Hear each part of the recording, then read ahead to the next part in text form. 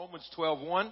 I am really excited about beginning a new series today that we're going to work on for a little while. As I prayed to end this past year and just looking for God's direction, for His will and His purpose as we're beginning 2018, there was something that became very clear to me as I prayed about our fasting to begin the year, about the messages God would have me to share, is that God wanted us to look at something that affects our lifestyle. Someone say lifestyle. You know, we're good in January of making resolutions and decisions and going to change this and going to change that, but they have a hard time lasting.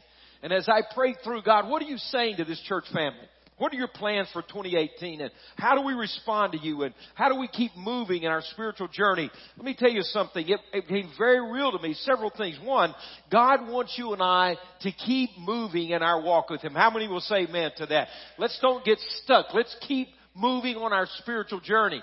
And so the word lifestyle began to really be impressed upon me as I prayed for me, for my family, for your family, for our church family. And so normally in January, we will have a concentrated time of prayer and fasting. It's very important. Prayer and fasting, an opportunity to draw near to God, a reminder, you know, I need God. I need more of God. I want to draw near to Him. We read in Scripture that if we draw near to God, He draws near to us. And so rather than a week or two of concentrated fasting, which is wonderful, we're doing something we've never done before this year. We're going to try to spread this out and begin to develop a lifestyle or a pattern.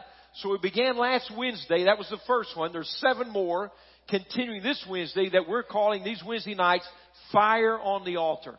We're taking our Saturday fresh fire prayer that we've been doing for this whole past year, and we're going to cancel it for these 8 weeks and focus everything in on that Wednesday night.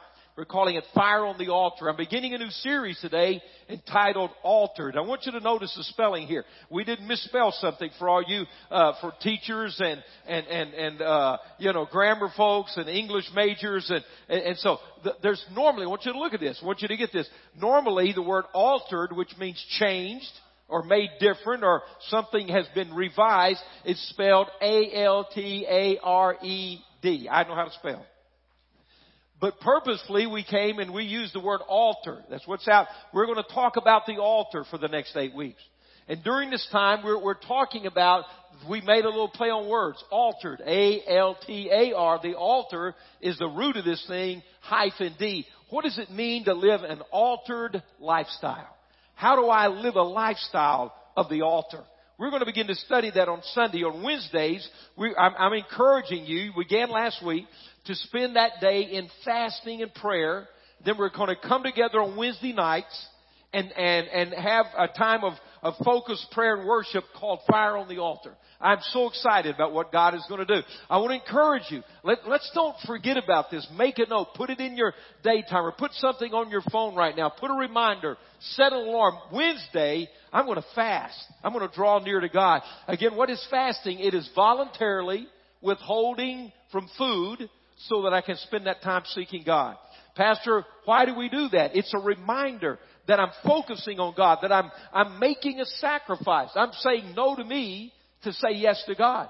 The Bible says that when people pray and fast, answers come to prayer that have not come before. Breakthroughs that have not happened begin to happen. Healing comes. Freedom from strongholds and bondage. And so here's when I believe the Holy Spirit is saying to us, let's not just do this for a week. Let's take 8 weeks. Let's do this one day a week for 8 weeks and see what God will do. I want to challenge you today. Don't say right now, well, I hope everybody else around here is doing this. No, it's just you and me talking right now, okay? It's not anybody else. I want to ask you to take this challenge. I want you to take a spiritual journey with me as a church family over these first 8 weeks. We've already have one that we've done. There's 7 more that are ready. I believe it's going to transform you. Say, Pastor, I don't know how to fast. It's simply drink water, drink liquids. Hey, let me say this. Maybe you're on medication and you can't do that. Do what your doctor will allow you to do. I would encourage you to bring your family in on this. We're not asking for little children not to eat, but share with them what you're doing. Let them know why you're not eating. Maybe they want to give up candy that day. You say, oh, come on. Oh, you'll never know what that impact will make on a child. Maybe they want to don't do their video games that day. Boy, I've really prayed. I haven't done it yet because I don't want to do it. I want God to do it. I've thought about social media fasting. I think that could really be a lifestyle change. But I'm not saying that because God hasn't said that to me. But they're praying and fasting. What are we saying? I'm going to say no to something that's not wrong. That's not bad for something better in my life. It's not wrong to eat, but I'd rather have the presence of God than eat. Let me ask you this. Are there any issues in your life you've been praying about for a while? Are there anything that just seems like it's not budging, it's not moving, it's not changing, it's not getting any better? What would it be worth to you to see that change? What would it be worth to see that situation break open? I believe there are keys in prayer and fasting that nothing else will bring into our life. The most important thing, I want you to hear me, is that we're just drawing near to God. We're drawing near to God. Then we come together on Wednesday night. I know you're busy. I know there's a lot going on, but I'm going to tell you, in fact, we already had a healing miracle this first Wednesday night, just this past Wednesday. I believe there's something about the body of Christ getting together, getting in unity, doing something together. It's not what I have to do. It's what I want to do. It's God, what would happen if we did this? What would happen? Think about this. What would change the spiritual atmosphere in this church if for the next 7 weeks we came in here on Wednesday night and we just prayed and sought the face of God and worshiped and God began to, what about spiritual momentum beginning to build? What if one church had revival happen? How would that affect our workplaces and our schools in this North Alabama area? I'm going to tell you, God has given us keys and tools, and I want to challenge you. Do something different. Make an accommodation. Take an hour out of your Wednesday night and be here and let's pray and fast and worship together. I'm just excited. It's going to be great. We're taking a spiritual journey together. So let's make sure we're ready to do these things. It's going to be outstanding. Don't forget, Life Track. We have over 50 people that's come through our last 2 Life Tracks. We're ready for you to connect, get involved, find out what's going on at Calvary. Please sign up for that. And by all means, dinner for 8. I believe one of the greatest things we can do here at Calvary is to get to know each other and have fellowship and get on the same page. Dinner for 8 sign-ups are today. It was 1 meal a month for 4 months. It'll be for the most beneficial times you'll spend. So let's get involved in that. And we're excited. Romans 12:1. I want to begin my series entitled Altered. What does that mean? And maybe we need to really come to understand what that word is. Everybody knows that somewhere in the front of a church is the altar. I've got an older altar-looking bench here that Pat Schatzline gave to Phyllis and I in this church, just as a little visual reminder.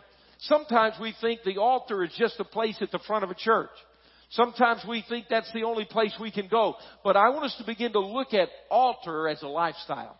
I want us to begin to understand why the altar. What does the altar mean? And how does this work in my life? Let's look at Romans chapter 12 and verse 1 as we begin. And I want to say to you, I want to ask you to ask yourself, what would happen if I really invested my whole heart in this 8-week journey that Pastor is asking us to take? I'm not asking you to give me every day for 8 weeks. I'm asking you to give God these Wednesdays, these next 7 Wednesdays. You have one. And so let's see what would happen. Well, Romans 12:1. Therefore, he says, I urge you, brothers and sisters, in view of God's mercy, to offer your bodies, yourselves, as living sacrifices, holy and pleasing to God. This is your spiritual act of worship. This says this is your true and proper worship. Let me read it here from this translation. Therefore, I urge you, brothers and sisters, in view of God's mercy, to offer your bodies as a living sacrifice, holy, pleasing to God. This is your true and proper worship. Now, let's break this down for a moment. He urges us in view of God's mercy. So he says, I want to challenge you to do something, but the challenge to give him yourself as a living sacrifice is in light of God's mercy. What does mercy mean? Mercy means something I desperately need, but I do not deserve. How many have ever had the mercy of God in your life? Anybody?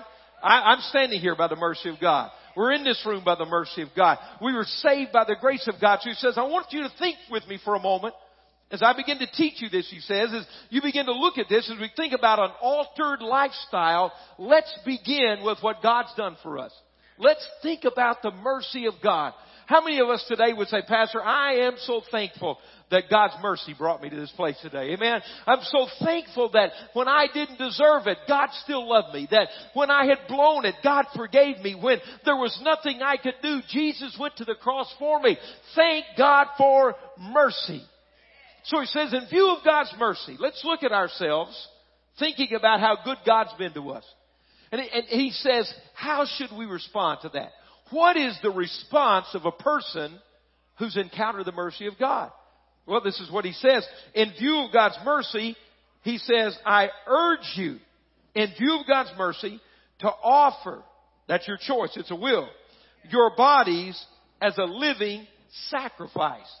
Now, you've heard me teach a little on this verse before, but this was a strange phrase to the Jewish culture that he was speaking to of the day. Of that whole entire culture. Because this word living and sacrifice was an oxymoron in the Old Testament. In other words, a sacrifice was something placed on the altar that gave its life so that the person offering it could be forgiven or be right before God. So when something was a sacrifice on the altar, it had always died. And now here he says, I want you to present your body as a living sacrifice. So like, what in the world does that mean? Every sacrifice they had ever seen, everything they were familiar with, was an animal who gave his life so they could be right in the presence of God.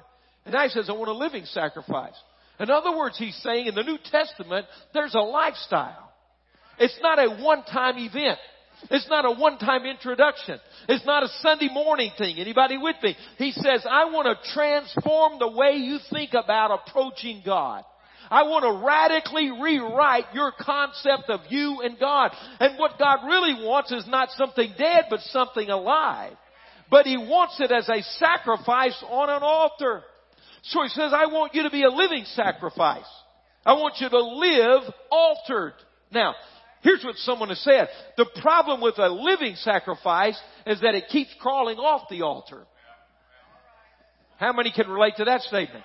How many of us has ever said, oh God, on a Sunday morning, come on, oh God, I belong to you. I love you. I'm going to serve you. I'm going to obey you. I'm going to do whatever you want me to do. And then life turns up a little heat on us and say, woo, that altar's a little hot. Lord, I want to. I mean to. I'm thinking about it. I might do it. But He says, I want you to live an altered lifestyle. I want you to understand that what's really pleasing to God. When I think about His mercy, wow. When I think about how He changed my life, my family, how He forgave me, how He's changed my life, He says the proper response is a living sacrifice. Here's what you have to understand. You cannot have a sacrifice unless you first have an altar. So we're going to talk about this altered lifestyle. How we respond to God because we're so thankful for His mercy. Throughout the Old Testament, they began to build altars. Noah built the first altar. After he came out of the flood, he just instinctively, I want you to realize this, men were building altars before there was a priesthood. Before there were buildings and tabernacles and temples, men were saying, God, in view of your mercy. See, Noah comes off that boat. You talk about mercy. Everybody on the face of the earth destroyed, but he and his family. What do? You say, thank you, God. Thank you, God. And what did he do? He built an altar and he offered the sacrifice to God. And the Bible says in that very first altar that it was a sweet aroma in the nostrils of God. That when we live an altered lifestyle, it pleases God. See, throughout the Old Testament, they built altars and altars and altars. It's where they encountered God. It's where they worshiped God. Isn't it interesting that in our culture today, when we've never faced more calamity and chaos and ungodliness, that now we hardly hear about the altar in church anymore. People don't want to go to the altar anymore. We want to rush in and rush out. In other words, what we're teaching people in the church today is how to receive from God, but not how to respond to God. So you can build a crowd telling people how to get what they want from God, but maybe we need to start learning how to give God what He wants from us in our life. Maybe we've taken the balance out of Christianity and we've lost the meaning. Here we're in a culture that's screaming for God, and the church is taking away the one place you meet Him. It's at the altar. And not just the altar on Sunday, it becomes a lifestyle that we're living. view of the mercy of God. Throughout the Old Testament, they built altars and altars, and then the Bible begins to tell us that from the New Testament, as we look back, those altars they were building were just an example. They were a shadow of the real altar that was to come. Turn with me in your Bibles to 2 Corinthians chapter 5. 2 Corinthians chapter 5 and verse number 16. You see, altars began to be built, and even God gave Moses, 2 Corinthians 5, we're turning, God gave Moses a direction, and they built the tabernacle in the wilderness, and they journeyed through the wilderness, and it was an amazing tabernacle. It was a picture of worship. That we even see that it was a type of what heaven, the inner place, the holy place looks like. And they built an altar made out of brass where animals were sacrificed so man could come close to God. But it wasn't enough, because they kept offering these and offering these and offering these. But they were just pointing to something that was coming. The 2 Corinthians 5:21, 5 verse 16. Let's look at 2 Corinthians 5 verse 16. So from now on, see, something happened. There was this shift, not dead animals, but people living for God. People having life. Not dead religion, not legalism, not bondage, but life and freedom. How do we really live a free life? How do we really break out of the past? How do things really change for us? What does it mean to be a living sacrifice to God? Not playing Christianity, but being a Christian. Anybody following me today? Not just putting on a show, but really meeting God. Really encountering God. Really seeing our life change. There's this place called an altar where we do that. Here, watch this. So from now on, verse 16, we regard no one from a worldly point of view. Now the church struggles with that.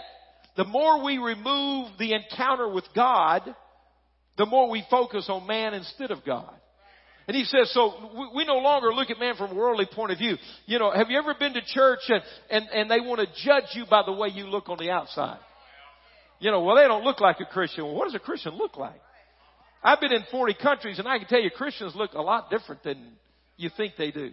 Some of them, you know, it's different. It's just different. I don't know what a Christian looks like. You don't know what a Christian looks like.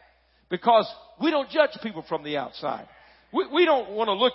When you come to Calvary, we're not going to try to determine if you're good or not by the way you look. It's red and yellow, black and white. They're precious in His sight. So we need to quit judging people by their skin color. If there's anybody that should not be prejudiced, it's a child of God who's experienced the mercy of God, who's a living sacrifice on the altar of God. We don't look at the way the world looks at people. I don't care how long your hair is. Well, it's too long, it's too short. Who cares? Well, he's got a tattoo. Who cares? He's got a piercing. Who cares? I've told you, I've had several body piercings in my life. They were all accidental. They all hurt. I don't want to pay somebody to do to me what others did to me. But if you like, that's all right. Because I'm not worried about what you look like on the outside. The pastor said, Christians have green hair. I don't care. Should they have red hair? I don't care. They can have no hair, lots of hair, red hair, green hair, blue hair, white hair, gray hair, brown hair, no hair. I don't mind. Why? Because what happens now? See, something's happened to us. We've been altered. We're not who we used to be. We've been altered. We're living sacrifices. And we're learning that it's not on the outside that makes us who we are. It's who on the inside. I don't care if you have on designer clothes or Goodwill clothes today. See, you know, if you'll notice at Calvary, we don't have big giver seats and little giver seats around here. Come on, don't shout me down. If you'll notice that, no reserve seats around here. No reserved parking places around here. Well, what do you mean? Well, because when you come, the guys are nice enough to put a reserved place back here for me to park. But you know what? If you want to park my place, have at it. Just pull on up and enjoy yourself. Why? Because you know what? We all are the same level because we come to the mercy of God. And it's not what we look on the outside. It's not my title. It's not, you know, if I got to stand up in the pulpit and pound my chest and say, I'm God's anointed, blah, blah, blah, I'm not. Do you know who I pastor in this church? The people who will let me pastor them. You know who I direct into the things of God? Those who choose to let me direct them in the things of God. It's not what it looks like on the outside. I don't have to have a title. I need a relationship. I don't have to have a title. I need to have the anointing on my life. And if the anointing's on my life, it don't matter what you call me. See, we don't look at people the way we used to look at people. That's not why we come to church. So let's keep reading. Though we once regarded Christ in this way, we do so no longer. Therefore, if anyone is in Christ, come on, what happened? He's a new creation, and the old is gone and the new has come. That's altered. A-L-T-A-R-D. You've been altered. You've encountered God. You've met God at a place where everything changed. All this is from God, who reconciled us to himself through Christ and gave us the ministry of reconciliation.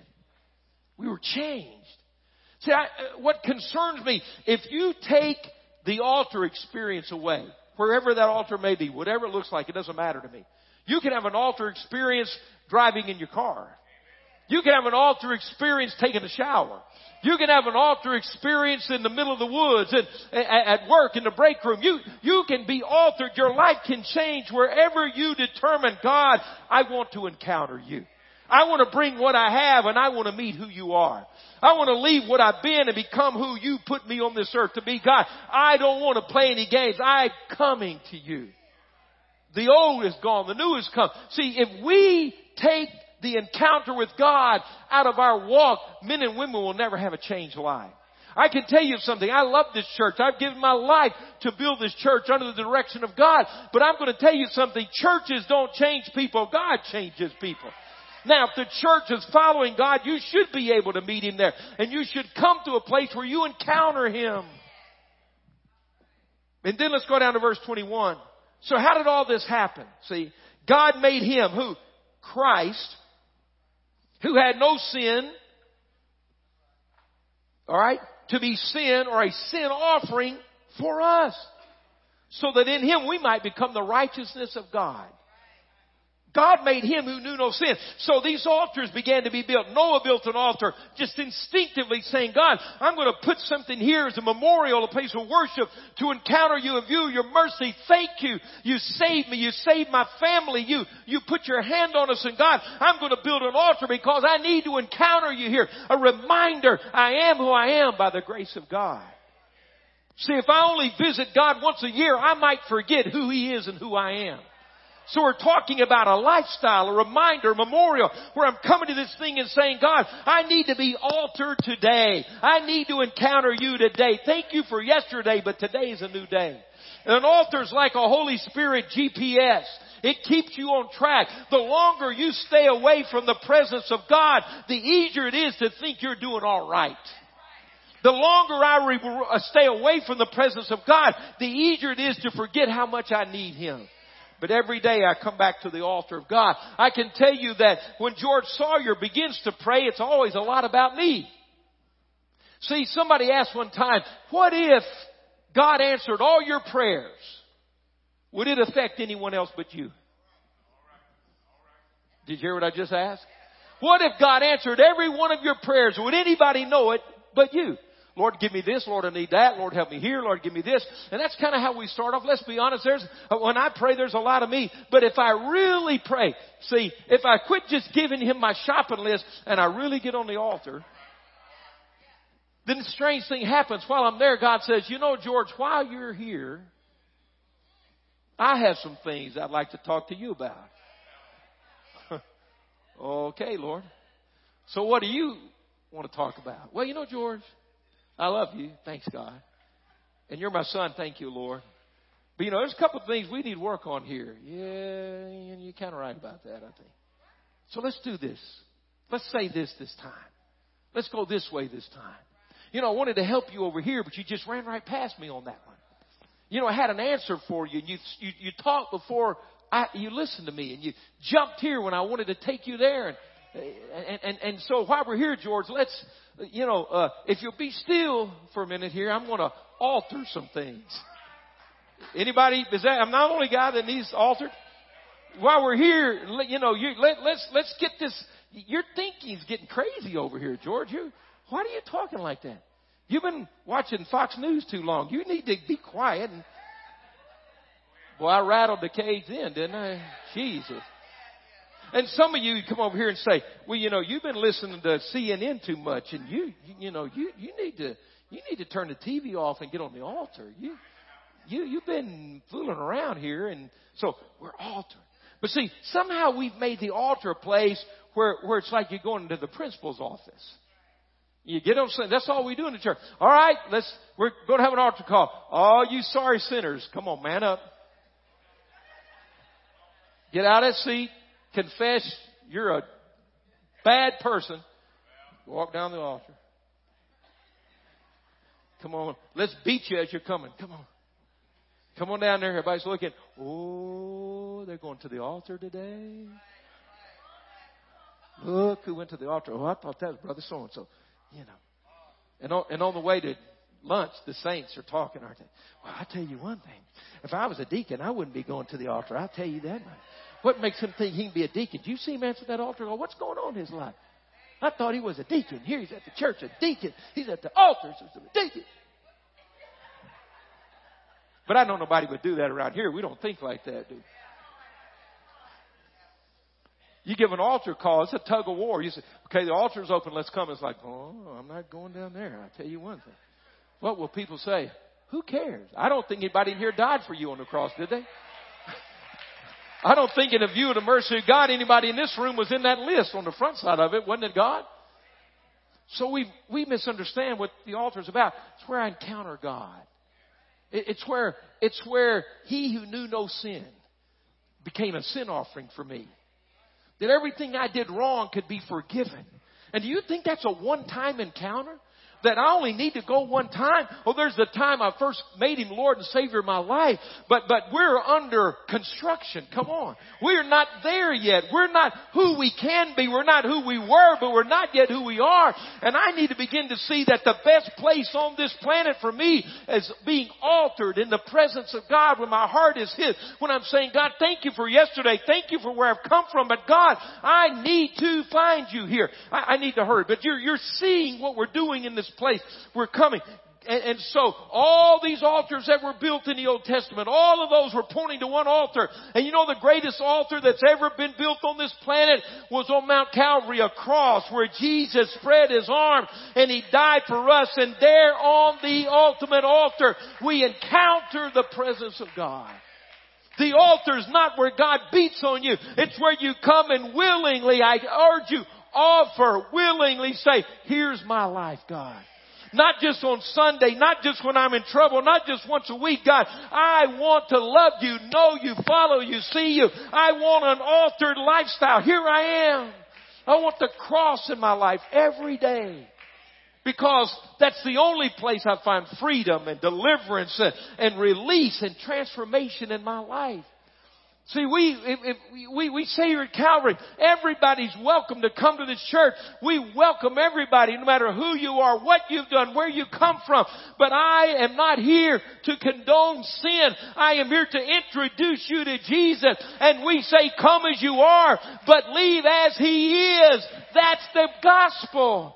The gospel is not everybody's okay all the time. The Bible says we've all sinned and come short of the glory of God. The gospel is no matter who you are, where you've been, what you've done, if you will meet Jesus, He'll change your life. Transformation is the power of the gospel. It's the altar. It's the cross. It's where everything begins to be changed in our life. Man, I got to hurry. I got so much I've been working on this.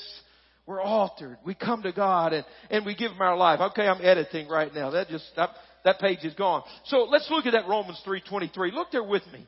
This is kind of, we always read one verse and forget the other one. Let's go to Romans 3:23 and 24. Either in your Bible or on your device. Let's look at this. Romans 3. We need an altar. Come on, how many needed an altar? You can say amen to that. We need an altar.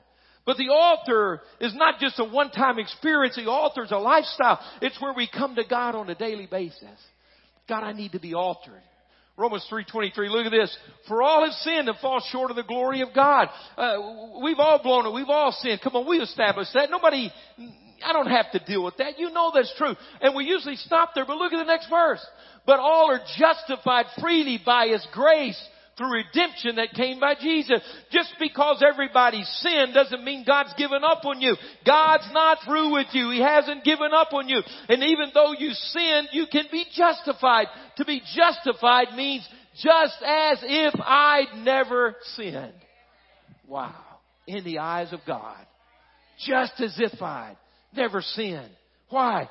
Because Jesus on the cross made an altar where you and I, sinful men and women, blown it, weak, bondages, strongholds, addiction, we come in His presence and we're altered. We're forgiven, but we're changed in the same process.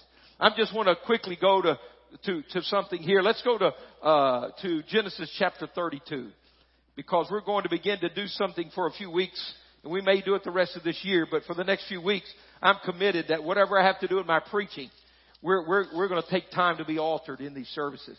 I want you to go with me to Genesis 32. Let me give you, while you're turning there, in verse number 22. Genesis 32:22.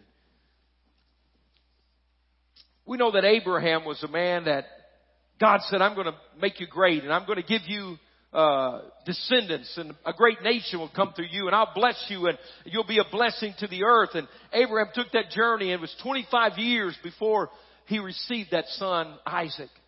And then Isaac had his two sons, Jacob and Esau. And Jacob was the second born. Esau was the one who had the birthright and the blessing of the firstborn. But Jacob's name means deceiver or supplanter. And Jacob took his brother's birthright, sold it to him for a pot of food when his brother Esau had come in from hunting. And brother Esau was impetuous and a man that was, forget tomorrow, let me get through today.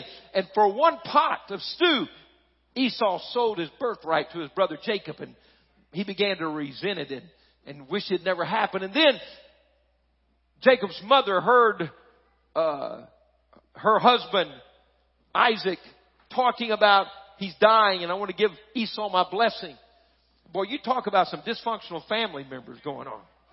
And favoritism. Can I tell you something? Even though your family hasn't been perfect, you can be altered, and God can break every curse and take you past the rejections of men. How many are thankful for that today? See, when you're altered, listen, when you're altered, you stop being a victim.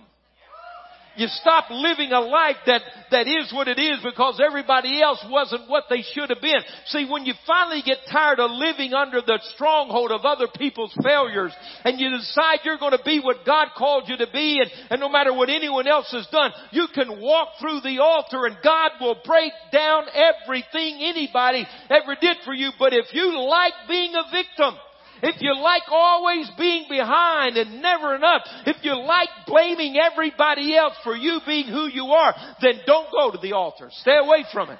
If you want to be a victim, you want to be a loser, you want to be an oh, woe is me, you want to live all your life blaming somebody, don't go near the altar. But when you're ready to get out of all that, Jacob's mother came to him and said, Jacob, your father's about to bless your brother. We're going to have to steal the blessing. Can you imagine? So he's going out to kill an animal, and it said his brother was a hairy man, and Jacob's was smooth skinned. So his mom cooks her husband's favorite food, and she gets Esau's clothes and puts them on Jacob, and they kill an animal, put him on his arms. He must have been a hairy rascal, put him on there, and so his father is now blind. He was so old, and he comes in, and his father said, "Is that you, Esau?" And Jacob lies and says, "Yes, it's Esau." And they give him the food. He said, "Well, you don't sound like." He said, "Well, I'm Esau." And he said, "Let me feel your arm." He said, "Yeah, you're hairy like Esau." And he said, "Well, I smell your clothes. You must be Esau." And Jacob lied, deceived. Every blessing Jacob ever had, he had stolen that blessing by his own ability. His father gives his brother his blessing. And his brother comes in right after that to his dad, says, "I'm ready to be blessed." He said, "I've already blessed you." And Esau says, "My brother's going to pay for this." So his mother says, "You better get out of here and run off." And Jacob leaves, and he goes and marries two sisters, and that's a crazy story. I don't have time for it today. And if you think that's a good idea, you don't need counseling. You need the altar. Because if you're that crazy, they're not going to talk you back right. Is that clear enough? If you're that crazy, nobody's going to talk you out of that crazy. You need to be altered. Everybody hear that? I'm telling you, you're too crazy to get help. There are some people on this earth, are you listening to me? You're too crazy to be helped. Maybe you're not here. You're just too crazy. You're broken. I'm not lying. You're broken. You could never get there by yourself. But one day on this altar, God can take the crazy out of you and heal you and deliver you and break that stronghold. And the craziest reprobate on the planet can meet the Holy One, wise God at an altar called the cross, and your life can be changed forever. So Jacob goes off, and see, the boy's still messed up. He's messed up. We get here to Genesis 32. He burned all his bridges with his father-in-law. He's got nowhere to go but back home, but Esau's waiting there to kill him. What are you going to do? See, somewhere, I want you to hear me. If everything you've ever had in life is due to your own maneuvering and planning and working and ability, you're going to run out of spaces and places sometime in your life. What's Jacob going to do? We find him here in Genesis 32. And finally, he sends his brother's going to meet him the next day. He's scared. He's sending gifts ahead of himself to try to appease his brother's anger. He divides his family up, sends them out to this group and that group in case he kills these others can go away. And finally, Genesis 32, for the first time in his life, look at verse 24. So Jacob was left alone. Do you know that no one can go to your altar for you? See, you can't call the pastor. Pastor, could you go to the altar for me today? I can pray for you, but I can't go to your altar. Everybody with me? You've got an altar with your name on it. And it's not a bad place. It's the greatest place in your life. But you got to go by yourself. Nobody can do that one for you. So Jacob was left alone, probably for the first time in his life. Let me hurry. It says, and a man wrestled with him till daybreak. Now, in the book of Hosea refers to this and says it was an angel sent by God. And they began to wrestle. A little hard to understand. What does this mean? But so Jacob was left alone, and man wrestled with him till daybreak. When the man saw that he could not overpower him, he touched the socket of Jacob's hip, so that his hip was wrenched as he wrestled with the man. Then the man said, let me go, for it's daybreak. But Jacob replied, I will not let you go unless you bless me. Now listen to me. There are a lot of things wrong with old Jacob, the supplanter, the deceiver. But there's one thing Jacob had going for him that a lot of us don't. Is that he would not give up. He continued to persevere. There are a lot of us that will go to the altar and pray for 3 seconds, and if it doesn't happen, we're done. But this guy said, you know what? I'm at the end of the end. My father-in-law, I can't go back there, and my brother wants to kill me, and I'm alone for the first time in my life. And he said, I'm not going to let you go until something happens in my life. And somewhere you and I come to the end of ourselves and say, I'm not the answer, and I'm going to put everything, pardon the terminology, but I'm going to put all the chips on the table. And if God doesn't do something, I have no other place to go in my life. That's the altar. It's a living sacrifice. So he says, here I am. He says, you're going to have to bless me. And he wrestled with the man. So look at verse 27. What happens before the blessing? It changes your life. Watch this. I got to help you. The man asked him, what is your name? Do you think the angel didn't know his name? That wasn't for the angel. That was for Jacob. He said, watch this. Nobody can go to your altar for you. Go alone. He says, so what's your name, partner? You know who I am. He said, no, you tell me. Who are you? So you got to own who you are. You got to be honest about who you are. He didn't say what your mama do and your daddy do. He said, who are you? He said, well, I'm a deceiver. Every blessing I ever had in my life, I stole from somebody. Everything I got, I was, Fast Freddy. I did it on my own. I was, I got it with my strength. I tricked this one and lied to that one. See, some people think life's a fire sale. All you're doing is waiting for somebody to get in trouble and you sweep in and make a profit. Come on, don't be looking at me like that. I did it my way. It's my thing. Who are you? He says, I'm the tricker. I'm the deceiver. He said, okay, just so we know what time it is. You're going to have to get honest at the altar. That's why you may need to go to it more than one day. First time you get on the altar, you might want to get back off a little bit. So you get up there. Some of us get up there. He says, who are you? He says, I'll see you tomorrow. Huh? What's your name? How did you get here? What's going on with your life? He said, whoa, that's a hot altar. I'll be back. Huh? Who are you? He says, I'm the deceiver. I'm Jacob. I admit, I confess who I am. Are you with me? Then the man said, your name will no longer be Jacob, but Israel, which means a prince with God. See, you go to the altar as who you were and you came out as who God made you to be. See, if you don't want to change, if you want to be the deceiver of the rest of your life and dodge and run and burn your bridges and have nowhere to go, then don't go to the altar. But you can go to the altar and you've lived a whole life of lying and deceiving, and one encounter with God, He changes your name, your identity, your destiny, where you're going. He said, I'm going to change you. You're Israel now. You're not Jacob. You're not the deceiver. You're a prince with God. He said, because you struggled with God and have men and have overcome. He said, didn't tell me your name. He said, you don't need to know my name. Then he blessed him. Can I tell you really, watch this, on the altar, you don't really wrestle with God. I mean, nobody can out-wrestle God. Come on. Nobody ever put God in a half Nelson. You know what I'm saying. You haven't got God on his back and the referee's pounding. No, that's not what happened. You know what happened at the altar? I'm wrestling with me. I'm wrestling with me. Do you know what I put on the altar? I put me on the altar.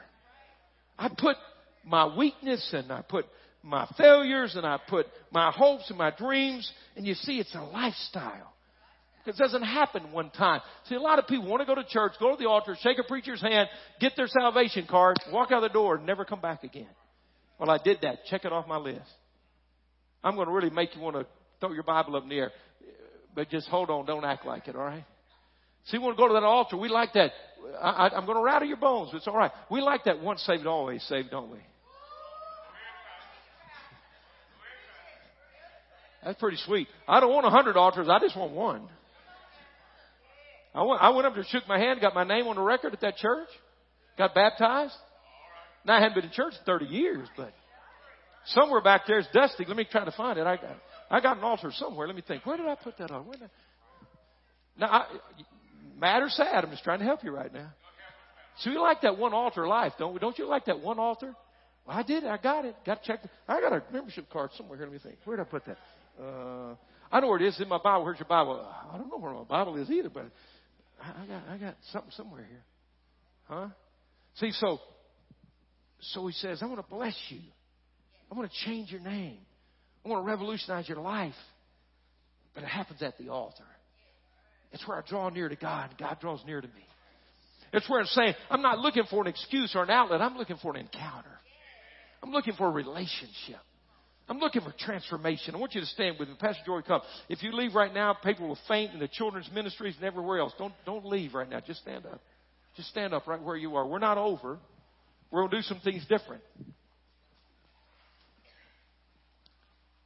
Pastor, what can I do? See, watch this. Watch this. Oh, Jacob went in as Jacob and left as Israel. But remember, it says he touched or struck his hip. Watch. Listen. It says when he got up from that place, he had a limp. He had a limp. See what happened? What happened is that he was reminded every day as he walked with God, I'm not the man that came there. He walked differently than he did before he came to that altar encounter with God. See, the proof that I met God is how I walk when I leave that altar. The proof that I encounter the living God is that I walk a different way than when I walked in that thing. The proof that you came and met God in this place today and heard His Word and opened your heart is not that I just heard a message, but I walk a different woman than I walked in this door today. See, I don't walk the way I used to walk. I walk different when I go to work now. I walk different when I play golf now. I walk different when I watch even the national championship game now. I walk different, see, because I used to walk one way, but I walk like a man of God now. It doesn't mean that you look weird and you look like Festus and you walk weird. It just means that I don't rely on my flesh like I used to, because now I've been altered in the presence of God, and I am a man of God. I'm a woman of God. I don't walk like I walked. I don't do what I did. And so this world wants to pull on you. And we like that one time. Well, I did it. I got a t-shirt. No. I need to get back here again today. Because this stuff's trying to pull me off, and that's trying to change me, and everybody else around me is the same. But if I can be altered, I'm just beginning to take us through this. Would you take that journey with me over these next weeks? Would you say, God, I want to be altered. I know it's not going to be orderly. It may be kind of messy and kind of mess your schedule up. You're going to have to go back and find your Bible and your purse, and we're going to get crowded and people will get all up in your space. But, you know, I want everybody, if you would, in this room to leave where you're standing. Let's come make an altar with God right now. Come on, everybody. Those that get here first, come close and span out to the sides. Can you do that from the wall? Well, make a 180-degree deal. Just come on. And if it fills up, just walk down the aisle as far as you can. Well, Pastor, why are we doing this? Come on. Just keep filling in. We can put 5 or 6 rows deep of people on both sides. Come on, just go like this, go like this, go like this.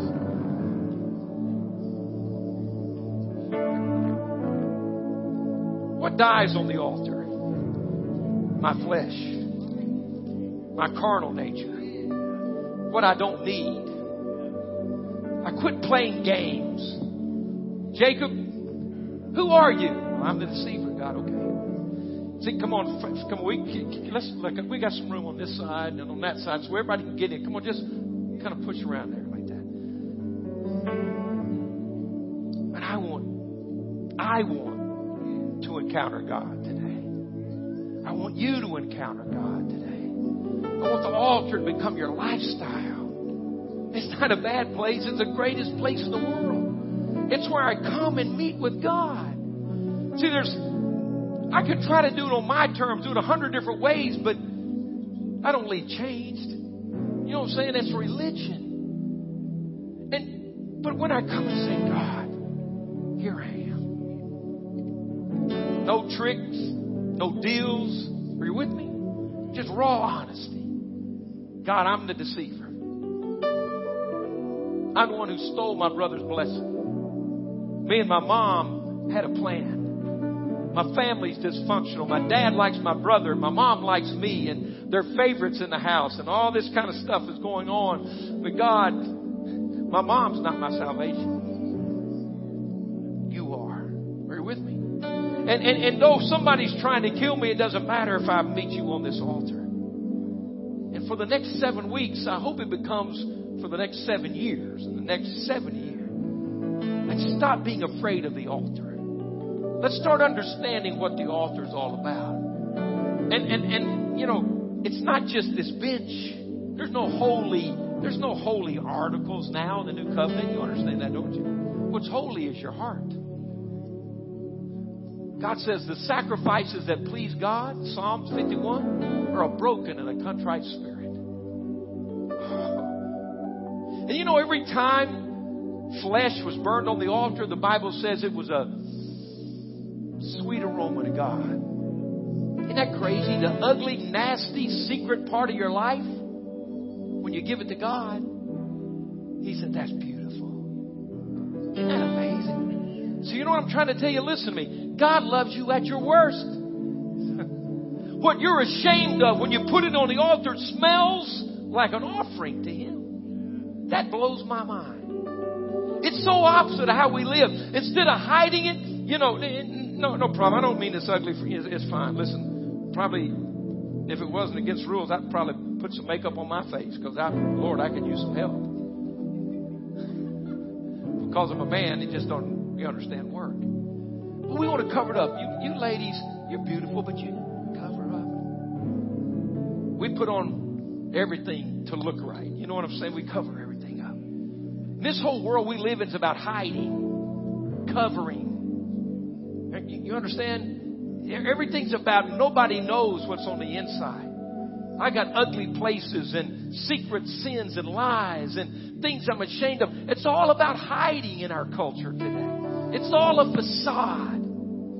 And God says, I want the ugliest, hidden, worst part of your life. And when you give it to me, oh, it smells sweet. What in the world? Nobody loves you like He loves you. Nobody knows you like God knows you. And the altar is where we meet Him. The altar. So today, you may have been saved 30 years. You may have never really given your heart to Jesus. Would you just come clean? and know He loves you. And know that everything you're not, He is. And just come as you are. Say, God, here's my life. Come on, let's pray. Make an altar right where you are. Father, we've come on this Sunday morning, and we didn't come to play church. And I'm so thankful that when we come with the worst part of our life, you don't condemn us and ridicule us. You said you'll justify us through Jesus. He that knew no sin became our sin offering, that we could become righteous before you, God. So we want to be altered. Not once, but as a lifestyle. Oh, Jesus.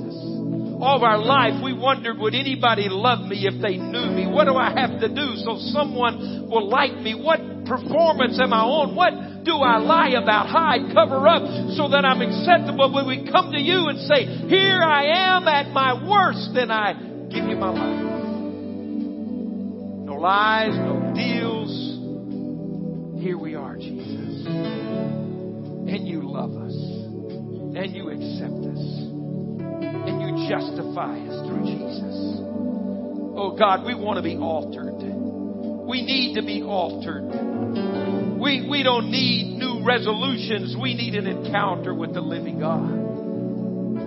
Lord, to seek your face, to come to you, to know you're the safest place. This altar is the safest place on the planet. There is no other like it. There's no substitute to come to you just as we are. And you change us.